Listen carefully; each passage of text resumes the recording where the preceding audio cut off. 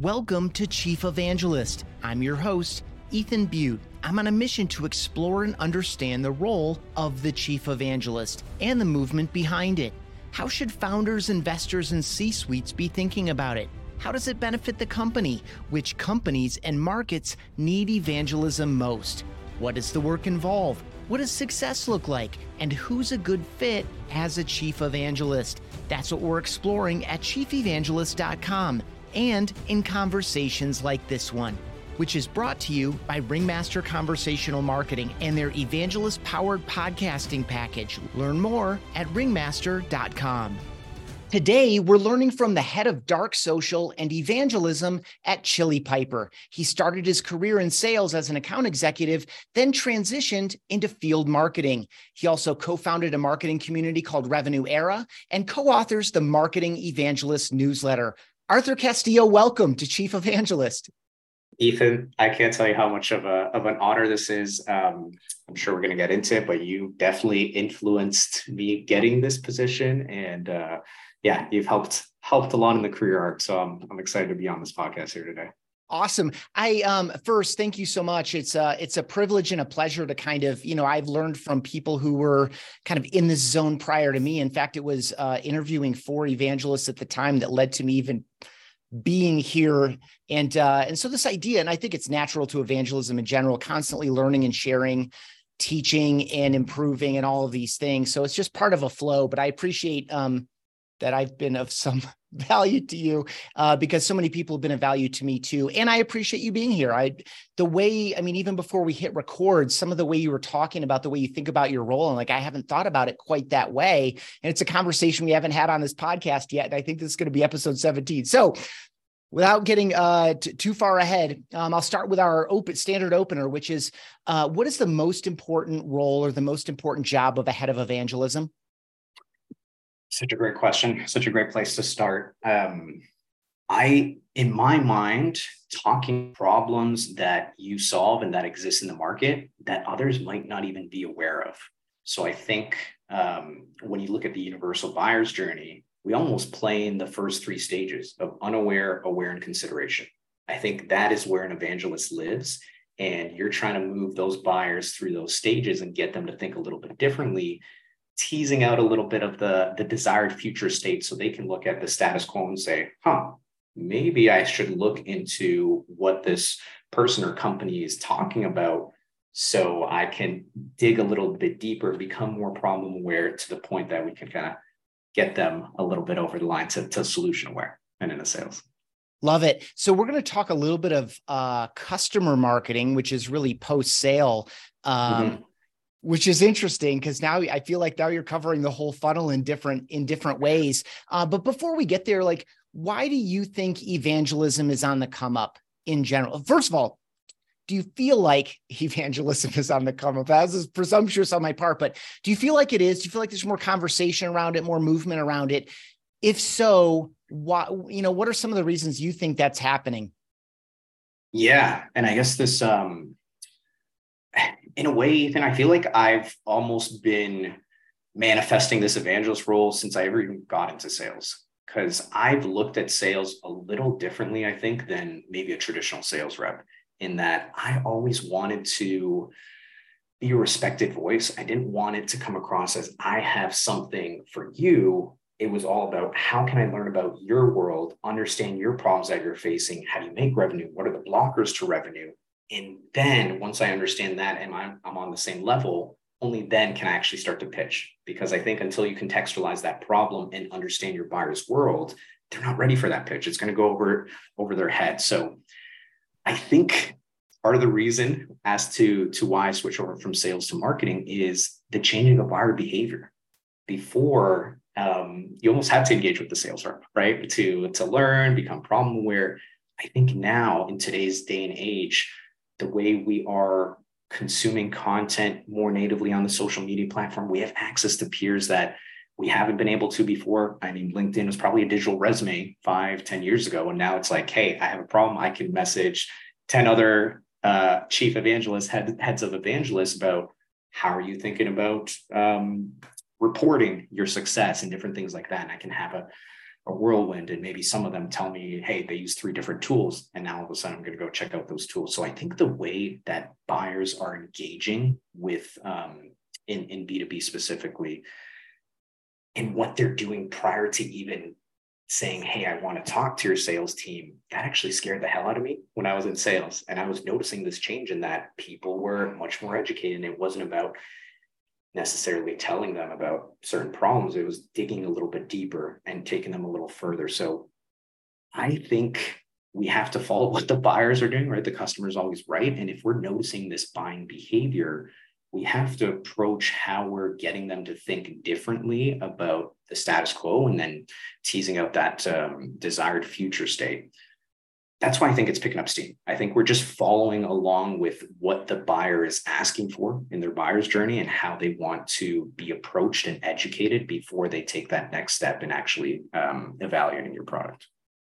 So good. It reminds me of I feel like there's been a background theme. I spend a moderate amount of time on Twitter and on LinkedIn, and I feel like I've been seeing this theme increasingly over the past, say, 18 months or so, of essentially the B2B sales and marketing playbook is exhausted. It needs to evolve. What is it going to evolve into? There's some different themes emerging around that. But I think that evangelism fits into that zone a little bit, to walk it out maybe a little bit more, because I know you spent a lot of time in a lot of conversations between that community that you built, some of the other communities you're involved in, the time that you do spend on social, the fact that you probably still have aspects of field marketing in what you're doing, whether it's in your title or not. You're out and about. How do you think sales is adapting to this change? How do you think marketing is adapting to this change? And specifically, I'm asking that not for tips for sellers and marketers, but really what unique aspect of the gaps that are starting to emerge, whether it's a tired playbook or whether it's a change in buyer behavior or both.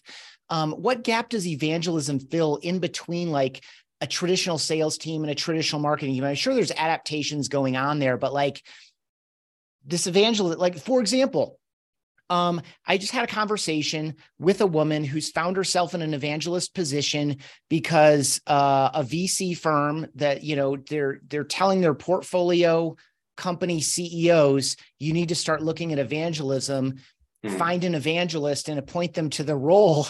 And it's this is happening for a reason. So they're not saying I'll take that out one step further to make it super obvious what I'm fishing for here, which is they're not saying, hey, buyer behavior is evolving. Hey, CEO of our portfolio company, you need to start talking to your heads of sales and heads of marketing and have them adapt to these changes. They're saying, look at your staff and figure out who an evangelist might be. Why? So how is evangelism different from sales and marketing as we're all trying to navigate into the best way to serve people, do discovery, create problem awareness, and start solving some of those problems with people? Yeah, you're right. You hit on so many things there. I think from a marketing lens, this is really interesting because I guess I'm under the umbrella of marketing now. And from that perspective, I'm hearing a lot of, I won't say old school marketers, but people that have come up in marketing saying, hey, this playbook no longer works. And I think traditionally, I know some marketing teams are still being held to this, where it was just about leads, getting people either to commit their email, securing that, and giving something off to sales so that they can go chase. That no longer works in today's world. There's a bunch of providers that you can get it for 10 cents on for every email. So it's almost more cost effective to use tools like ZoomInfo, Clearbit, whatever you're using there. So marketing's job is changing in that they can't just say, hey, we got these emails and we're going to pass them over to sales, because then sales looks at it and says, these people aren't even maybe problem aware, unaware, whatever it is. I can't do anything with this. And they actually ignore that. So I think marketing's role is really changing, and not enough marketers look down funnel enough to say, most of them just either website form fill, and that's where it ends. Sometimes they even say, hey, demo booked. But what we're even noticing is not many even see, okay, the demo was booked, was it even held? Right? And okay, it was held. Did it turn into revenue? That's where I think marketing is starting to change. I think for sales, in a way, I don't know. I'm biased because I've always looked at it from this perspective, but to me, it wasn't enough that I had a product to sell to someone. And it is more about, and I think what we have to change absolutely is that typically, if you think about if marketing has done their job, they get onto the website, they get a buyer excited about potentially engaging with the sales rep. What's often that first touch point for that buyer's experience? It's with a junior sales rep that doesn't know how to answer any of their questions, that can't even show off the product. And they're just firing off their own company-centric list of questions that is self-serving to them. And it's such a bad experience for buyers, to the point that that's why they do want to educate themselves so much more, because I think by the time they reach your website, they are ready to have that conversation. So I think we really have to look at, on the sales side, are we giving them the experience that they're asking for, which is being able to answer their questions, being able to show them the product, often in that first call, and not having 6 calls before you can even share pricing. And I think on the marketing side, it's more that narrative, right? It's no longer about, hey, we got you with maybe a little bit of bait and switch onto our website through an ad. We captured that. It's getting them to think very differently about their current world and how you could potentially help out a little bit more. So I think the evangelist lives in between both of those roles, right? Where it also feels, and you probably get this a ton, it's almost like the employee brand is becoming a little bit, or just as important as the employer brand. And people feel so much more of a connection to that individual than they would to a brand like Chili Piper or Bon Bon. So I think, again, following alongside with what buyers want, they seem to engage and they seem to resonate with the words that are coming from this evangelist, that they're saying, hey, the way you described that problem really resonated with me. It's exactly what I'm going through right now. It's almost like we're joining the conversation in their heads, which I think ultimately is great copywriting. And that's where I think an evangelist sits right now. I'm sure as this role progresses, both teams, marketing and sales, can learn a little bit from them, because I think we live like almost in that handoff phase. I know a lot of the time evangelists are talking to the wider public, the 97 to 99% that are unaware of your product or the problem that you solve. And we're trying to evangelize that. And I think that's so important. But I know the other angle we covered is, hey, maybe somebody actually has already purchased from you, and now they want to learn more about how your best customers are using it. And I think evangelism plays a little bit into that too. So I don't know, a lot there. Yeah, absolutely. Absolutely there is. And I think that the phrase that I think resonates with me in terms of what's broken is kind of the bait and switch, even if it's done with, good intent. It's this idea of, and you started off this way too, of like capturing an email and whatever. I think we all know, as buyers and investigators and researchers trying to decide, do I need this solution? Do I need this solution now? Who are the providers? What are the differences between the providers? We're doing a lot of that work ourselves as buyers, and we know enough to stand back enough. I just went through the process of buying a car. And it's the same thing. I know exactly what's going to happen if I inquire for the air quote internet price on this vehicle. I'm going to get calls. I'm going to get texts. I'm going to get emails. I might want that, but I'm sure as heck going to read consumer reports. I'm going to look at the inventory in the population at large. I'm going to look at the inventory in a subset, which is, say, something like CarMax, where, they have a pretty big national inventory that they can bring to your local market. And, I'm going to do all that work in advance. And so this idea of having a person who I'm not going to be a number in their quota, whether it's a lead quota or a pipeline quota or a sales quota or whatever, to help answer some of the questions that I maybe can't answer on my own or think about it differently. I mean, one of the themes that's emerged in these conversations on this podcast is kind of preparing the market to buy. How should we even be thinking about this problem? How should we be evaluating solutions? And not in a manipulative way to say, you should be thinking about this problem exactly the way we think about it, but instead to say, this is how we think about this problem. you might think about it the same way. And if so, let's continue the conversation. And so, yeah, you did cover a lot of ground. It triggered a lot for me. Where I'd like to go now is, I observed, we connected sometime in mid 2022, I think, and I'm glad we did. I noticed that you transitioned from sales into field marketing, and here we are now talking about evangelism. And I feel like field marketing relative to, traditional, say, digital marketing or traditional demand gen or some of the other more familiar marketing roles to people that aren't familiar with field marketing, has a lot of elements of evangelism in. As someone who's done it, I've done field marketing, but not with that title. Like I went to a ton of conferences and trade shows. I was hand selling in the booth, but I was also doing the kind of, rah-rah around it on social and in halls and supporting, our friends and advocates by showing up at their presentations and recording them and putting the clips up and all these things like, Yeah. And when I look back on that, I feel like, okay, it's got elements of community. It's got elements of, pre-sales conversation, meeting people before they even know that they're maybe in market, these kinds of things. Do you buy my philosophy that field marketing shares a bit in common with evangelism? If so, how and why? Like, I feel like your experience, your transition into field marketing probably teed you up for this move into evangelism.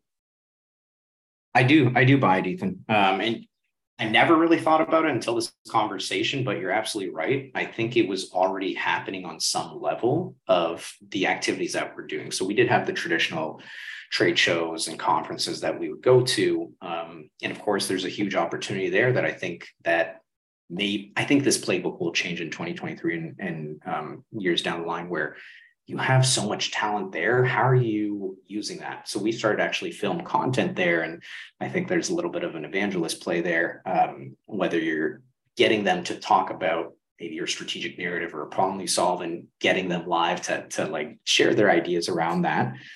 But then the other thing that we've really doubled down on the field marketing side is this idea of micro events, small, intimate executive dinners. And I think that's another form of evangelism. How I almost think about evangelism, and one of the best ways to do that is with your customers. So what we wanted to do, and I think there's a lot of variables in terms of why I think it was successful. One of them was the timing. I think during the pandemic, obviously everybody was locked up, and they communicated with a lot of their peers digitally, LinkedIn, Slack communities, whatnot. But we knew there was going to be a time that people were itching to get back in person. I don't think you can replace the magic of in person. So we thought to ourselves, okay, let's be at the forefront of that. Let's have these micro events that bring together our customers and our potential buyers, and getting them to speak organically amongst each other as peers was absolutely, I think, probably one of the most important things that I'm looking to do in my role now is how do we create more of those environments where we have our raving fans, our chili champions, as we like to call them, in a room with our potential buyers. I think there's no better form of evangelism than your customers. So how do we continue to create that? And that's something that we've come to see has been very successful. I remember I saw Hillary Carpio in particular sell a co-founder in like 2 sentences. And I'm like, I don't know how the heck you did that. I've never been able to do that. She said something that I wish I recorded or like jotted down, because right after the co-founder was like, oh yeah, that's a no-brainer. And then a month later, the deal closes. So I was like, holy moly, we're onto something here. How do we create more of these?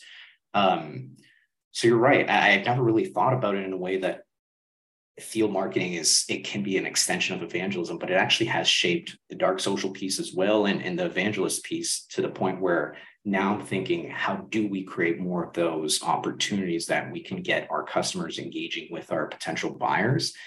And it's peer-to-peer versus somebody staying on stage and saying, hey, this is why you need to look into Chili Piper or Bomb Bomb or whatever. It just comes across as more self-serving. Whereas if you're hearing from a peer, it just packs so much more of a punch. So that's what we aim to do with our field marketing program. And you're absolutely right. I still am very involved in those dinners. I'm often leading those discussions. I'm often the face of the company there representing us, trying to make sure that they have a good brand interaction with us. And maybe we talk about something there, maybe they learn something from their peers there that gets them to take the next step into becoming more solution aware. So good. I really appreciate, like, it takes a little bit of a leap of faith. By the way, you got me all fired up on peer-to-peer. It's like I'm currently weighing whether or not that should be my background theme for the rest of the year here. This idea of the leap of faith, of letting people have a conversation that you can influence, you facilitated, but you don't control it at all.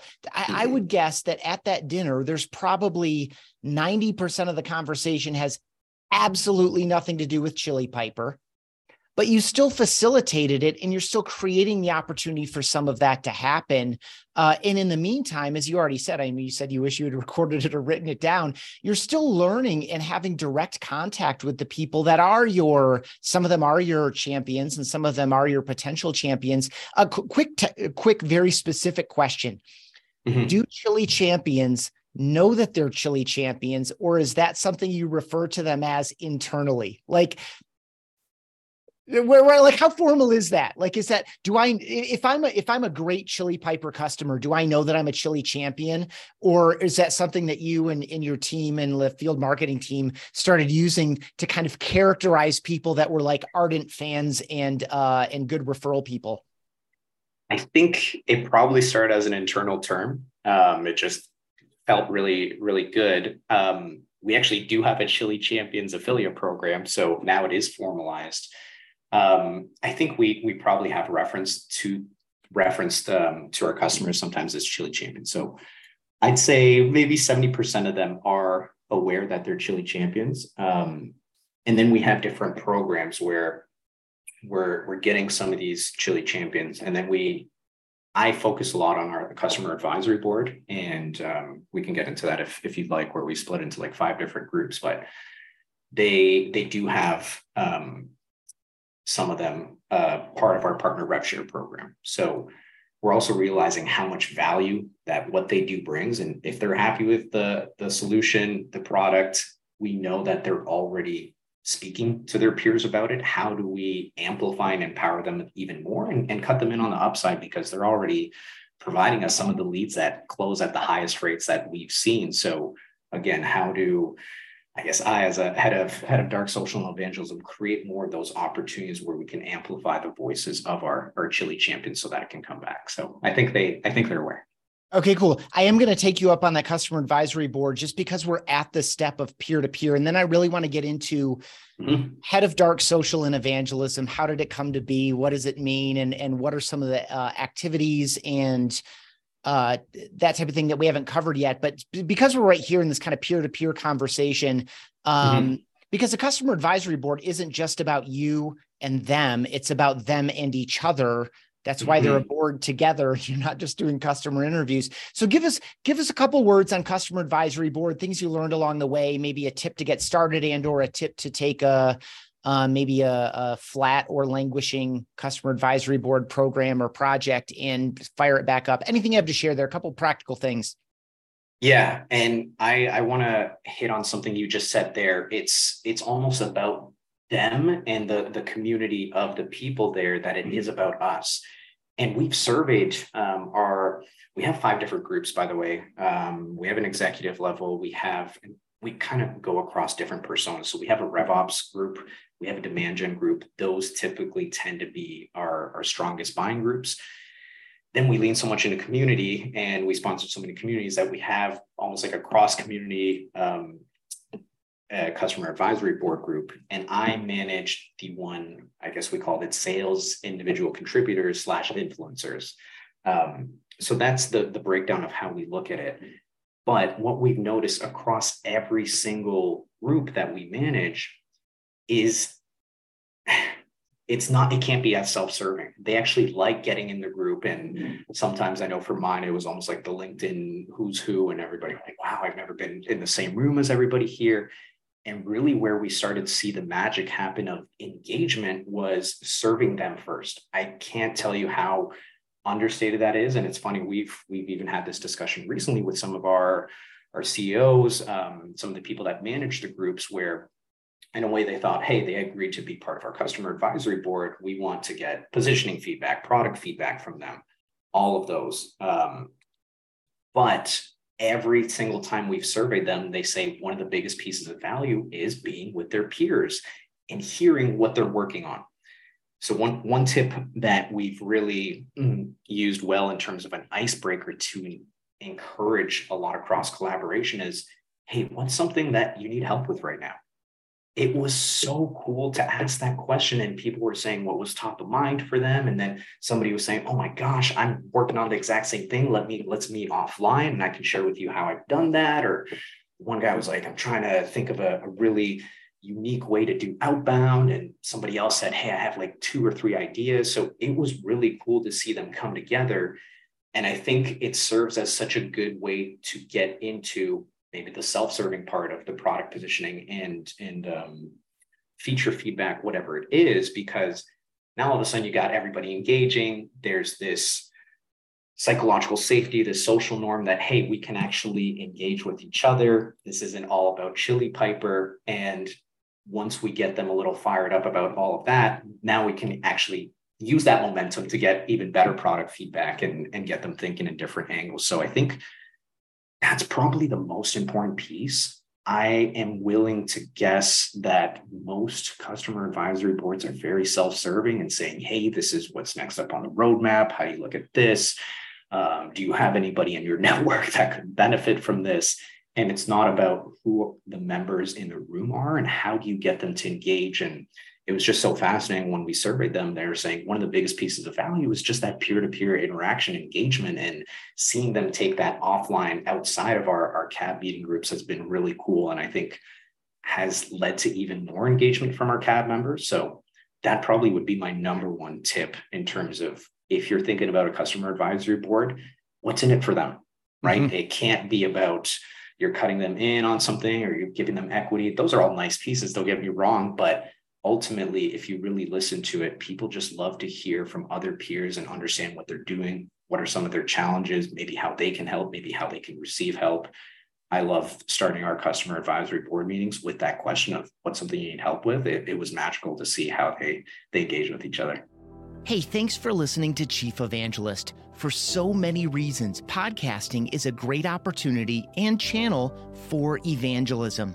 If you've been thinking about a podcast or you want to shift production and promotion to a team that's especially evangelist friendly, check out ringmaster.com. Their Connect, Engage, Scale program is designed for evangelist-powered podcasting for software and tech companies in the growth stage. Again, you can learn more at ringmaster.com. They're also the team behind this podcast. Speaking of Chief Evangelist, let's get back to it. I love it. And when you already have a community of people who believe in you and you're solving some of their problems, then the path to growth is solving more of their problems or solving their problems more completely. So even if it's not direct product feedback, it essentially is product feedback or it's roadmap informing. Yeah. Really quickly, is this Slack? Is this Zoom? Is this in person? Is it some of all of the above? Yes, we do try and have a separate Slack channel for each of these groups. And that's more updates, I'd say. We look at quarterly Zoom meetings for now. Would love to do one in person, and we're thinking about doing it by group, but right now it's just Zoom and Slack. Cool. All right. So we've already teed it up a little bit. I said it in the opening line of the introduction. We've talked about it a couple of times. You've mentioned it a couple of times. Head of Dark Social and Evangelism. Talk about your path over the past few years at Chili Piper and how you landed in this role. What was going on for you and what was going on for the company that made this the right role for the company and you to be the right person for that role?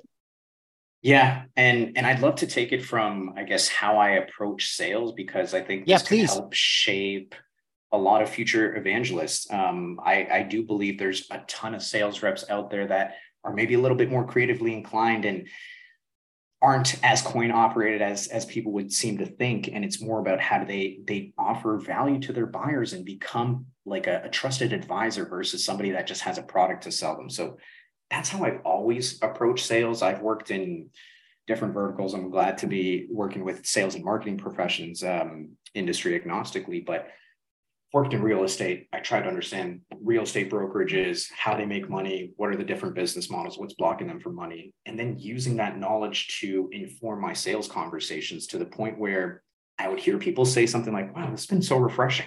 This is how sales should be done, right? It did become more of that peer-to-peer trusted advisor. So that's almost always how I've approached sales. Then I started realizing a lot of this talk amongst peers was happening on LinkedIn, right? Natively on the social media platform. So I tried to join in on that, and not necessarily from a posting perspective either. One of the things that I would always aim to do was, okay, if I'm selling to real estate brokers, if I'm selling to car dealership owners, if I'm selling to dental care owners, who do they listen to in the industry? Who is that voice that people say, hey, that's really interesting, engaging content, and then engage with that person, or maybe even engage with their comment on that person's post or blog, whatever it is. So you're joining the conversation that's already happening and how they're getting influenced. I was doing all of these things as a sales rep. And what had happened was we had this coffee buddies thing at Chili Piper, and I got paired up with our former director of demand gen. And I remember at the time, I think she had a post go viral or whatever that means. And I was excited to ask her about it. And the first question she asked me when we hop on that call is, dude, you're killing it in LinkedIn communities. I want to learn from you. And it kind of took me aback a little bit, and we just started vibing so much. And she realized how much I liked marketing, to the point at the end of that call, she's like, do you mind if I ask the VP of sales if I can steal 10 to 20% of your time? I think you could be really valuable. And over time, it actually became a 3-month recruiting period where they're pitching different roles to me and saying, hey, I think you can do social media, or you can do field marketing, or maybe we can get you in a content role, to the point where once I actually met with our CEO, he was like, do you know, you've been referred for every open marketing position, and the marketing team would just love to have you there. I was like, wow, I feel honored. So I think what I'm trying to get at there is, you can do the job before you've ever had it, and people will notice. And I can't understate the importance of working cross-functionally. It just started with a coffee chat with our director of demand gen, and she was the one that was willing to take a bet on me and say, hey, I know you've never done this before, but I think you could do really well in marketing. I think another thing along part of the reason why I made the jump, and we hinted at it a little bit, was buyer behavior was changing. And if you look at the universal buyer stage, where it's unaware, aware, consideration, that's what I consider your prospects. And then at the end, it's evaluation and purchase, or decision. Sellers should more or less work on those last 2 stages. And I think marketing or evangelism should work on those first 3. But buyers were almost getting through those first 3 stages without ever even talking to a sales rep. And it did scare the heck out of me, in that I was like, okay, how do I, as a seller, if I'm not involved in these communities and hearing what my buyers are talking about, if I don't have a good network that's willing to refer me, I don't think I'm going to sell anything in 5 years. So I do believe that the future of sales is going to be more about guiding a group of people and ensuring that they know how it's going to affect them in their day-to-day, and getting them to purchase. Whereas I think marketing is going to start influencing more of that buyer's journey. It's not enough to just send emails, but it's getting them to think a little bit differently. So that was my journey and what I was seeing, why I wanted to jump from sales to marketing. And as it so happened, field marketing was a gap that we had. Nobody was really owning it. So they're like, let's put you in field marketing. You're really good customer facing. You can pitch at trade shows. You can speak to our customers. You know this language. We always wanted to scale that program, and we got into really a low cost acquisition channel, because one of the other things that we did was offer sponsorship to some of these events that would offset our cost, to the point where our data team was saying, I don't know what the heck you guys are doing, but how do we do more of it? And we're like, please tell that to our CEOs, because we're trying to get more headcount and everything. Now, in terms of my strengths and weaknesses, I've always been very honest about them. And as fun as it was building the field marketing team from scratch, I knew I wasn't that person that was super organized, on top of things, knew the logistics. That was something that I always struggled with. So finally, we had enough data to present to our CEO that this was really working. And they gave me the go ahead to hire another field marketer. Now, the person we landed upon, she was amazing. She had much more years of experience than I did in field marketing, to the point where we felt very comfortable passing this off. And as luck would have it, I read your article maybe a month before we started, looking to fill that field marketing role. And I had planted the seed, trying to incept my manager at the time, VP of Brand and Community, around this evangelism role. And I said, look, there's one quote in your article. I can't remember who exactly it was, but I think the CEO told them something like, I don't know what it is, but when you're in front of customers, good things happen. And I always felt that way too. So I started telling him, I think this is where I can have the most impact on Chili Piper if I go down this evangelist route. So we found the right field marketer. We had this idea of an evangelist role.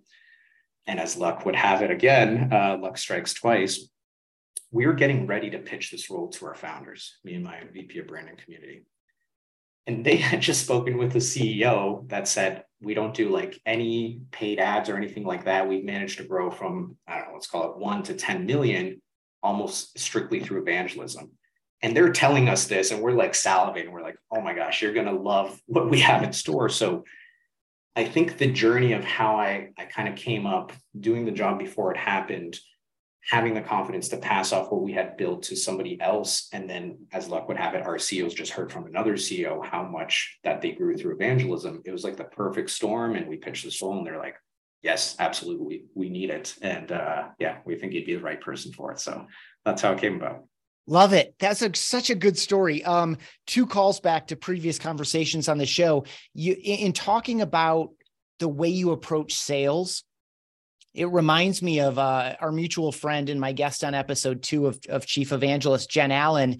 Yeah. I asked her about the future of evangelism, and she was like, I think it should just plain go away, because this is how every seller should sell. And you basically said the same thing, but just not as like, it wasn't stated in as hardcore a manner as that, but it's essentially the same spirit, which is, this is how people should be selling. And so once these behaviors are adopted by more sales folks, then perhaps the need for this will fade, because 15 people are doing it, not just, 1 or 2 people kind of guiding it, carrying the torch. So maybe we are trailblazers for a new way of working inside our organizations and across organizations. And it's one of the reasons I'm doing this podcast, is kind of like understand, normalize, and create more awareness, so that it doesn't take necessarily just a peer-to-peer conversation, that there's a reference point to say, oh, someone else told me about evangelism, let's go look at that. And then there's more than this article that I wrote, almost 4 years ago now. By the time we publish this, I'm sure it will be 4 years ago. Mm-hmm. And that was just out of pure curiosity. And that idea that you communicated there was from Dan Steinman, chief evangelist at Gainsight. And he's our guest on episode 10 of this podcast. And he tells the story of when he went to his CEO to try to quit. And the CEO was like, well, I don't know about that, because the same thing you were saying about field marketing, well, a little bit different, but he had built the customer success organization at Gainsight, the customer success company. And he was like, I'm just not really an operator of a big old organization like this. It's not who I am. It's not really, I think there's someone better to do this. And so he went to a CEO with that. And he was like, well, all I know is every time you're in front of people, it's a value to the company. And so let's find a way to get you in front of more people. Okay. Really, really quickly, dark social.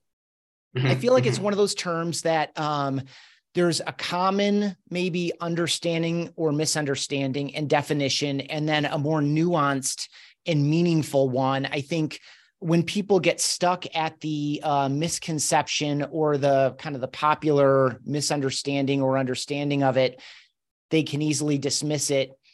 Give me a quick sell on the concept of dark social. What is it? Why does it matter? Okay. I don't think it's anything new. For those listening, let's categorize it as word of mouth. The difference is in the maturity of the internet and the frequency at which we engage. So we're talking about trade shows. That was maybe let's call it the original dark social, where once a year, 2 times a year, I would get to be in a room with my peers where we could talk about our challenges and opportunities.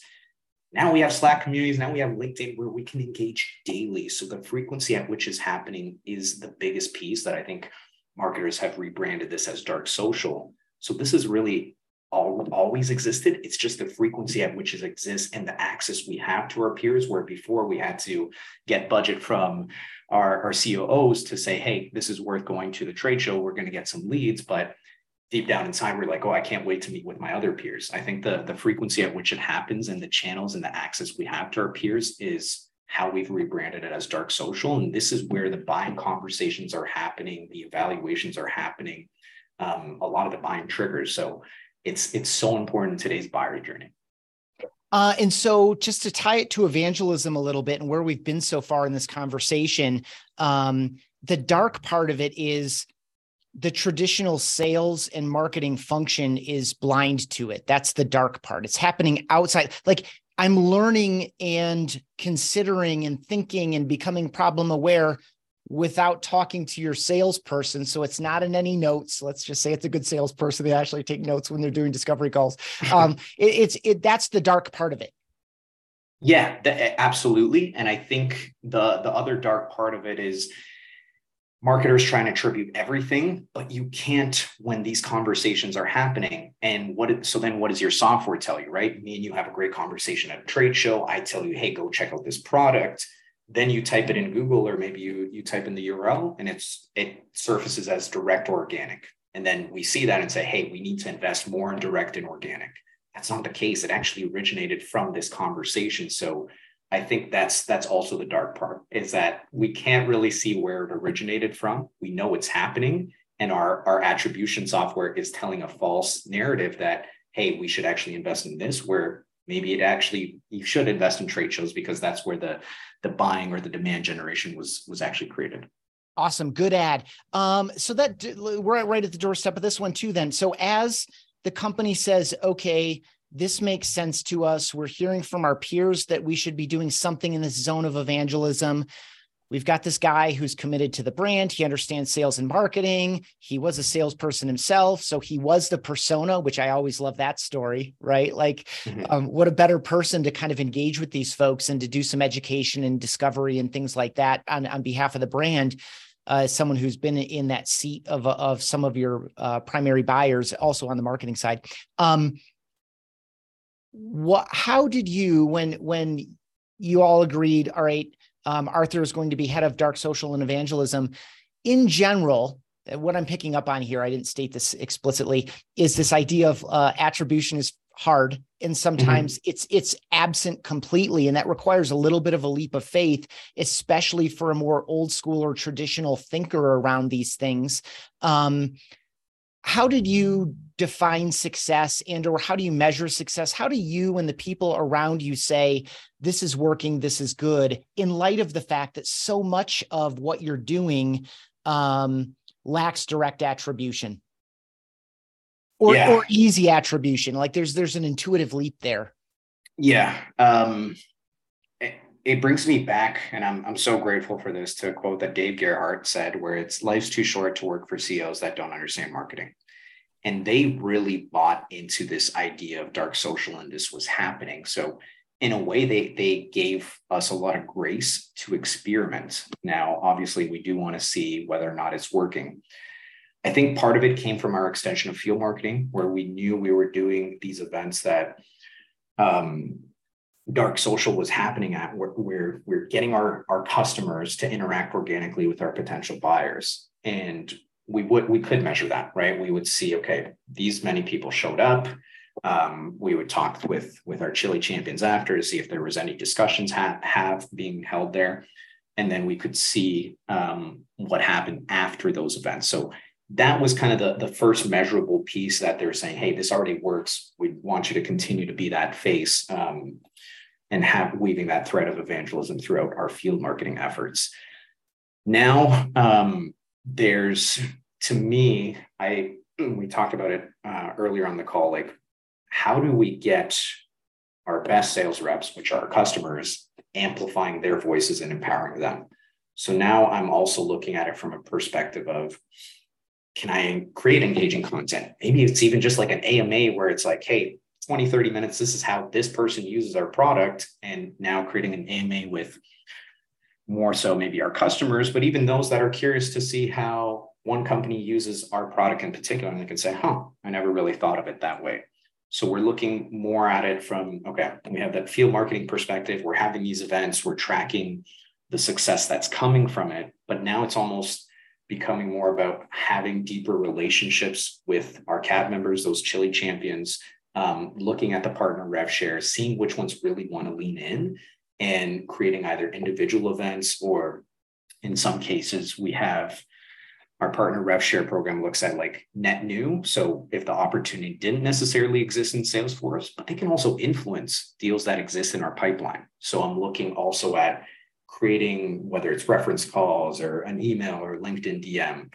If they've done that, we're actually tracking all the way through to see, hey, did that close turn into revenue? If so, they obviously get a little bit of a cut, but I'm starting to show that in a way, we're facilitating these conversations and it's having a true impact on revenue. And these are programs that we're trying to apply across all of our open opportunities, right? So if we can even see a lift of 5, 10, 20% in some cases where these calls are happening, that's where I guess the programs that I'm working on in particular, I look at evangelism as how do we create more opportunities where we do have our customers engaging with our prospects. I think they're the best sales reps. So how do I scale that and show that those calls are actually increasing close rates, or they're helping us break into net new accounts?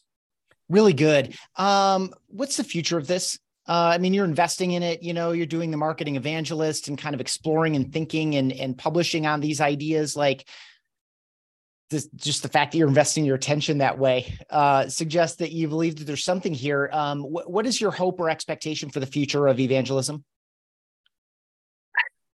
This is a great question, and it's getting me to pause a little bit. I think another piece that we're really starting to explore is that engaging content piece, right? And I think we're in this area of edutainment, right, where that has to be educational, entertaining, ideally a mix of both. I think that's how people want to buy. I think that's how people want to be educated. And if it comes from their peers instead of you, I think that's the perfect recipe for the future of evangelism. So I think as marketing teams progress and we go down this path of maybe becoming a media company and informing and educating our target market, and we're getting them to think a little bit differently and maybe getting them to laugh or smile at the same time, that to me becomes so powerful and such a powerful brand interaction that's where we're trying to take our evangelism program down that path. And I will probably echo Jen's sentiment as well, in terms of, in a way, this is like the North Star of sales. And I think some of the smart sales reps are already doing this.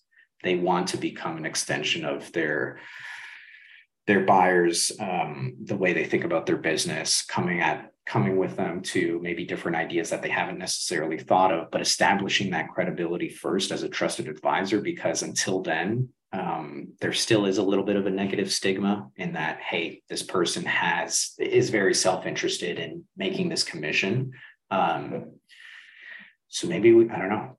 Now, as I'm talking out loud, Ethan, I was like, is the end of sales quotas going to happen? I don't think so. But maybe there is more of an army of these evangelists that we're not necessarily directly tied to getting that commission. And it's more about having these conversations, more about engaging your customers, creating these environments so that your customers and your prospects can engage organically. I love it. You just teed up here as we're closing.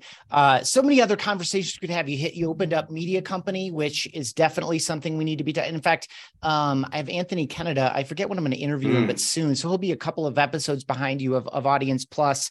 And we'll certainly be talking media brands and media companies in that one. You kind of doubled back into something that I did not ask a follow-up question on, although I kind of want to have the conversation, even though we're at the end here, of personal brand versus company brand. And then you also introduced the idea of evangelist teams potentially. So a lot of conversations for you and me. Some will be recorded, some of them won't.